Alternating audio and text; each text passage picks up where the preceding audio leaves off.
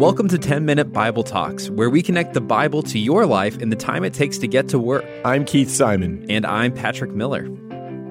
Do you feel like politics have become a new religion? How do you know if politics has become an idol in your own life?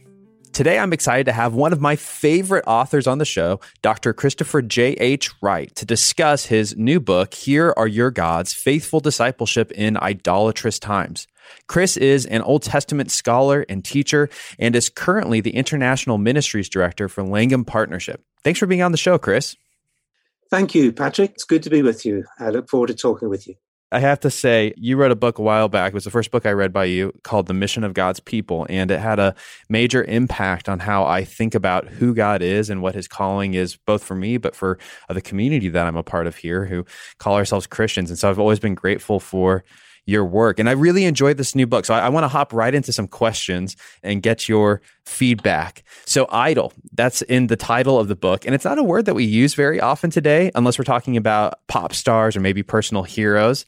And when most people read about idols in the Bible, we think of those tiny little fertility statues that maybe we saw on a high school trip to the local history museum, which means that idols don't have much to do with life in the 21st century in America. So will you tell us, what are idols in the Bible and how do they actually connect to our lives today?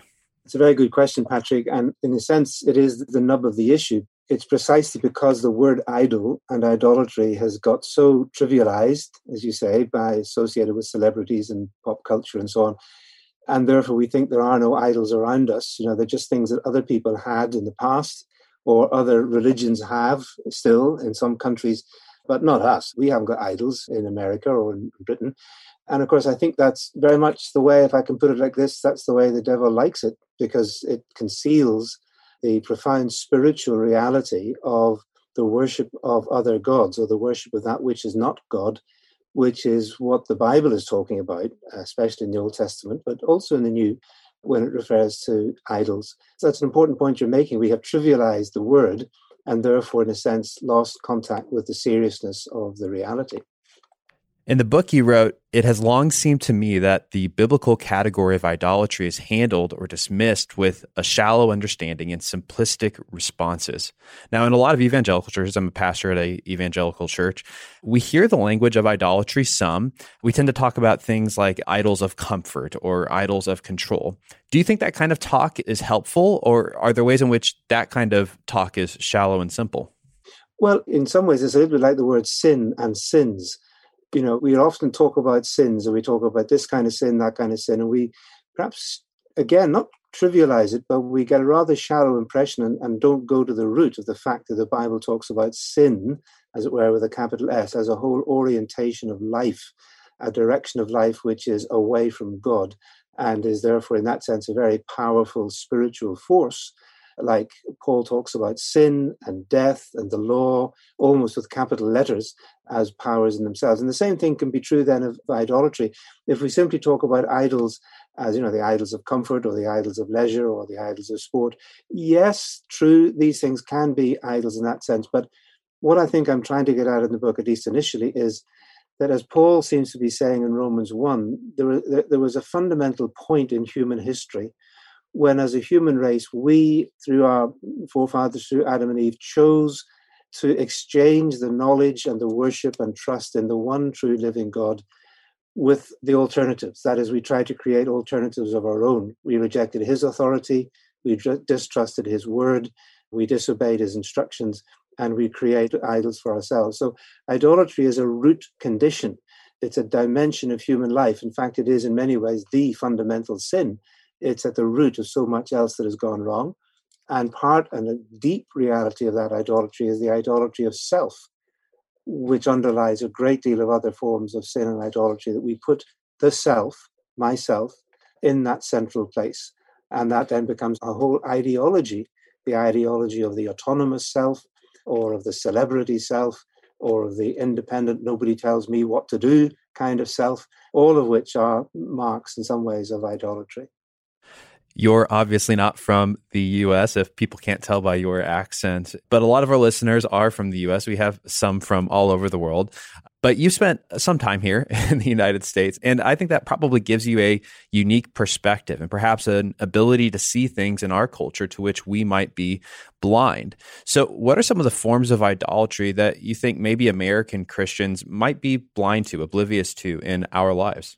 It's a dangerous question to ask, and I really, in some ways, don't like being asked it. As you say, I'm not American. I'm actually originally from Northern Ireland. That's where the accent comes a bit. But of course, I'm British now and living here in central London.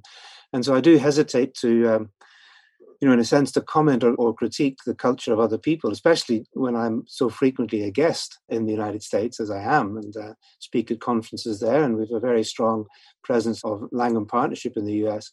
But I think idolatry within America is in some ways similar to what is found throughout the whole of the Western culture, that is Western civilization, including European and British, the whole kind of Anglo-Saxon, European, Euro-American culture of the West, which I describe in the book, which has been going on now for about 500 years, which in America rather curiously took the form in the initial founding of the American state by this separation of state and church, to escape from the domination of the kind of late modern Christendom of Europe, and yet has ended up with a kind of almost a Christendom kind of idolatry of itself, which is the idea that somehow if you just get Christians into power, then everything will be wonderful, that you will then be able to have a country in which the Christian church has a certain degree of privileges, and that then goes along with a certain cultural expression of that has been developed within the United States. And that, I think, is in itself a rather dangerous, and by the history of the world around the place would show that when Christians get into power, they're no less susceptible to the corruption of power and all that goes with that than any other sinners. And we all know that we're still sinners, we're still fallen, we're still greedy, we're still fallible. And so the idea that somehow we've got an ally in the White House or in Whitehall in our country, in itself, that is what we should strive for, well, it's something that is actually quite baffling to the majority of the world's Christians, who, of course, don't live in the West. We need to realize that the majority world is where the majority of the world Christians live. And for most Christians, through most of world history and in most places of the world, have not lived under governments which could by any stretch of the imagination be called Christian. In fact, often quite the opposite. And yet they bear faithful witness, even to death and martyrdom, for their faith. And their faith and the success of the Christian church doesn't depend upon state patronage or a government or a judicial system which gives them favors.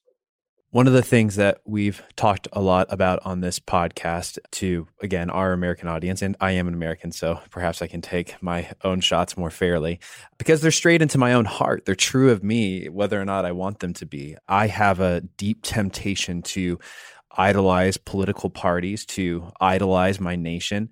I'm deeply tempted to think about America as a almost eternal nation, which will last forever and bring hope and peace and goodness to the world. In fact, I'm quite sure I've probably said things more similar to that than I would like to admit. And one of the themes that you drew out in your book is that the Bible doesn't view nations in this way, that there's a biblical theme that nations rise and empires rise, but they also fall. So could you unpack that theme for us a bit today? And can you tell us how maybe that applies to modern day nation states? Yeah, thank you. That is something I do try to draw out in the book. In some ways, it is, I think, one of the reasons why God has given us such a long Old Testament in our Bible. I get asked that question all the time. Why the Old Testament? I say, well, I mean, it's just a wonderful book. Have you read it? But that's a good answer too. I like that one. Well, I mean, obviously, if we don't read the Old Testament, we haven't a clue who Jesus is. I mean, that's part of the problem, is that people often have a very shallow, unbiblical, identikit kind of Jesus that they've invented for themselves and don't realize the depth of the story from which he comes, into which he comes, which is the story of God, creation, fall, the promise to Abraham, and God's struggle with Israel, the promise of the Messiah, and so on. If we don't have the Old Testament, we won't understand Jesus. And I will come back to that in a minute in terms of political parties and everything else. But just to go back to your earlier question, yes, one of the things that the Old Testament shows us very clearly is that empires rise and fall, and God is sovereign over them. So Solomon's empire lasts a while and then falls. You get then the Egyptian powers, the Babylonian power, the power of Assyria, the power of Persia and Greece. They all come and God can use them. They do things. They do bad stuff. They do some good stuff. But at the end of the day, their arrogance implodes. And indeed, the very thing that you just said, that, people, that you might be tempted to think about America, this is sort of the eternal country, God bless America. This is, the great land that God has, as it were, built up for the future of the world. That's exactly what Babylon was saying. You actually read it there in Isaiah and in Jeremiah. And so were the Egyptians, so were Tyre and Sidon. They all had this megalomania of somehow thinking that we are it and we will never, ever suffer defeat or loss. And God, I think, smiles and says, well, just wait a few years or a few centuries, but your time will come. And so I think personally that although God clearly had a reason and a purpose in his historical providence for the rise of European civilization, which, let's remember, is only about 500 years old, which in biblical terms is about half a day. We're told that 1,000 years is but one day. So European civilization is like a morning or an afternoon in God's great clock. 500 years ago, Europe was probably the poorest continent on the planet. There were far more wealthy and prosperous empires and kingdoms in Africa, down in the Ashanti and down in Ghana, also over in Zanzibar, certainly in India and in China. And indeed, if you go back even before that to the Central American great civilizations, the Incas and the Aztecs and so on. So Europe was the poor man. But then we decided to export ourselves. We didn't ask permission. We just went. We just discovered new continents for ourselves. They'd been there all the time, but we didn't know about them. We simply took over. We landed. We didn't need visas. We didn't ask for permission. We ended up with a kind of European expansion, which has then created nations like Australia, New Zealand, US, Canada, etc. And that whole project, as one might call it, was then combined with a mixture of Christian faith, but a Christian faith which had become highly compromised with state power in Christendom in the medieval and then the early modern period, and then become, as it were, corrupted with that sort of love child of the gospel and modernity, the Enlightenment, which creates this flight from the authority of the church, but a myth of progress, that somehow things are always going to get better and better, but they'll get better and better through autonomous human effort and science. And so you get this kind of combination of a Christianized culture with Enlightenment skepticism, which then produces nations like secularized Europe, the French Revolution, and then the American independence from Britain, and then the founding of the American state. And clearly, God had a purpose through all of this, because through these centuries, he was doing other things. The faith was spreading in other parts of the world. You have the abolition of the slave trade. You have some of the horrors and benefits of the colonial era and the missionary era.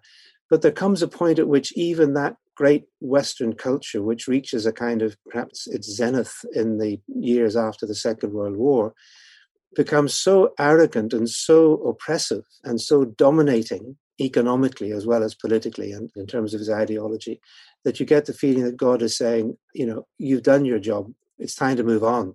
This century is not going to go by with the dominance of Western culture in that sense. Now, the one thing to say about that, if I could just continue, is when these great empires fall in biblical times, there is a sense of relief and rejoicing among those who are oppressed by them, like, fallen is great Babylon. But there's equally a great fear because of the turmoil that happens when Ezekiel sees the great merchant ship of Tyre set out to sea, crammed with the cargoes of the nations. That's the picture he has in Ezekiel. So this was the great mercantile empire, the economic empire that ruled the Mediterranean Sea. And then it goes out to sea and an east wind blows and it sinks and it collapses.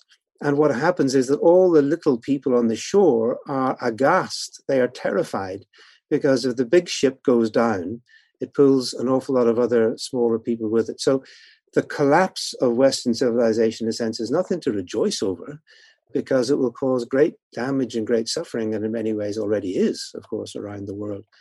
So those are some of the reflections that are, in my view, from a biblical reading of those thousands of years of biblical history. You're speaking about the decline of the West. What are some of the signs of decline in the West that you see might be, or I shouldn't say might be, are under God's sovereign hand? Well, I mean, some of the things I refer to in the book, like the increasing obscenity of the inequality between the super wealthy and the increasing impoverishment that we see, not just between, the West and the so-called developing world, but within all countries. So that within America, you have this, the scandal of huge numbers of children going to bed hungry every night. You have the racial divisions. We have the same thing here in Britain. There are divisions of economic disparity. There's also the sheer fact that so much of our wealth and world dominance is based on a history of slavery at one level, of genocide at another level, of oppression and violence and bloodshed in the colonial era. And these things, historical injustice eventually fights back. The Bible shows us that as well. There's also, I think, the hollowing out of our culture by the culture almost of emptiness, that nothing matters, that you end up with the idolatry of the self, then that leads to nihilism, that there really is nothing. There's no past, there's no future, there's nothing more than me and whatever little story I can tell to make my own life significant. So that there are quite a lot of cultural signs there, as well, of course, as the degradation of so much life, not only through poverty and inequality, but through the loss and destruction of family life, the disorder of sexuality, a whole range of ways in which I think, again, the Bible shows us that civilizations just, in a sense, rot. They rot from within, and they become the seeds of their own collapse. It's not as if God has to actually throw thunderbolts in order to destroy them. They simply collapse under the weight of their own evil and some of the consequences of it. I know there will be people listening to this who find various things you just said in various ways offensive and challenging. But one of the things you said in your book that was helpful to me was, as you were talking about these signs of decline in the West, that these are signs we see throughout the Old Testament of decline in the ancient empires as well. And so these are things that in some sense God has already, you said God gave us a long Old Testament so we could see this happen again and again and again. He's warned us. He's told us that's where this path ultimately leads. Now, I think for some people hearing this, when they hear talk about the decline of the West, they start wondering if maybe you're advocating that Christians should retreat from public life. They should retreat from politics. They should go and find a nice cave to cloister up in and get ready for the coming apocalypse. Do you think that's our only option, or would you advocate a different approach to Christian engagement in this moment? No, that's certainly not a valid option. I think it's no more a valid option than the idea that somehow by simply creating a sort of theocratic state in which Christians have all the power would be the answer. Equally, the opposite of that Christians simply withdraw altogether from any involvement in economic, social, or political life or judicial life is the answer. No, it isn't. We are called to engagement, but also to distinctiveness, which is one of the things I try to bring out in the book. Engagement, because the Bible gives us plenty of examples of that, of people who were believers, that is, whether in Old Testament Israel, the covenant people like Joseph, like Daniel, who were servants of the state and were able to remain faithful to the living God, preserve their faith, and yet serve the state and then bear witness to the living God in those conditions. And also in the New Testament, Jesus says that we are to be salt and light. And salt and light are no good, as he said about light, if it's stuck in a bucket. So just withdrawing from the world is not the answer. We are called to be engaged, to do our work, to be in politics and business and government and law and education and medicine, but not to imagine that somehow we can thereby bring about the sort of messianic transformation of society which is going to produce a utopia. We are engaged in transformation, but as Jesus said, it's a transformation that will be worked by the kingdom of God. And the kingdom of God, he said, is like mustard seeds. It's like yeast that grows within the dough. It's small ways, bearing witness to the reality of God's kingdom, not imagining that we can somehow create the kingdom of God on earth ourselves. I mean, that was part of the mistake of the so-called social gospel of the late 19th, early 20th century, was the idea that somehow the kingdom of God would come on earth when we were able to get all the education and environmental change that we could do. No, there's only one savior, and it's not us, it's Jesus. And ultimately, the future belongs to the kingdom of God, and God will bring it in the new creation. Our job is to be engaged, to be salt and light, to bear witness to the kingdom of God, to make a difference where we can, to seek justice, to walk humbly, to do mercy, to be engaged in society with the values of God's kingdom. And that will then also transform the way we think and act in the political sphere. Chris, I think that these are deeply challenging words. And I know that many people listening to this want to be faithful apprentices of Jesus. They also want to be politically engaged citizens. And I would encourage them to go and read your new book. In case you missed it, it's called Here Are Your Gods, Faithful Discipleship in Idolatrous Times. Yeah, thanks. The only thing I could add would be, if any of your listeners are keen to follow up on the sort of more political, judicial, economic side of being involved in politics, well, one of my earlier books, The Old Testament Ethics for the People of God, would be possibly one to mention, because it really does pick up what does the Old Testament teach us about issues of justice, law, being engaged in politics and so on. So it's a bigger book, but for those who are serious about trying to think through a biblical response in those areas, then Old Testament Ethics for the People of God would be one to perhaps pick up. I do enjoy that book. I fear recommending it because to most people, that is a very thick book. It's frightening to look at. I know. But for those who, are really trying to think it through, especially for younger people who aren't so scared of that sort of thing, it might be useful. I agree. It's a wonderful book. I hope people will pick it up. Well, thanks again for coming on. I really appreciate you taking the time. I know you're a busy person and this is a sacrifice for you. So I appreciate you making that for us. You're welcome. All right then, Patrick. God bless. Thanks for listening. If you've enjoyed this content, please subscribe and give us a rating. That helps other people find this podcast more easily. Also, ask yourself, who could you share this podcast with? Texting an episode to a friend or a family member is a great way to help them grow spiritually. If you want to go deeper, check out our show notes for book recommendations.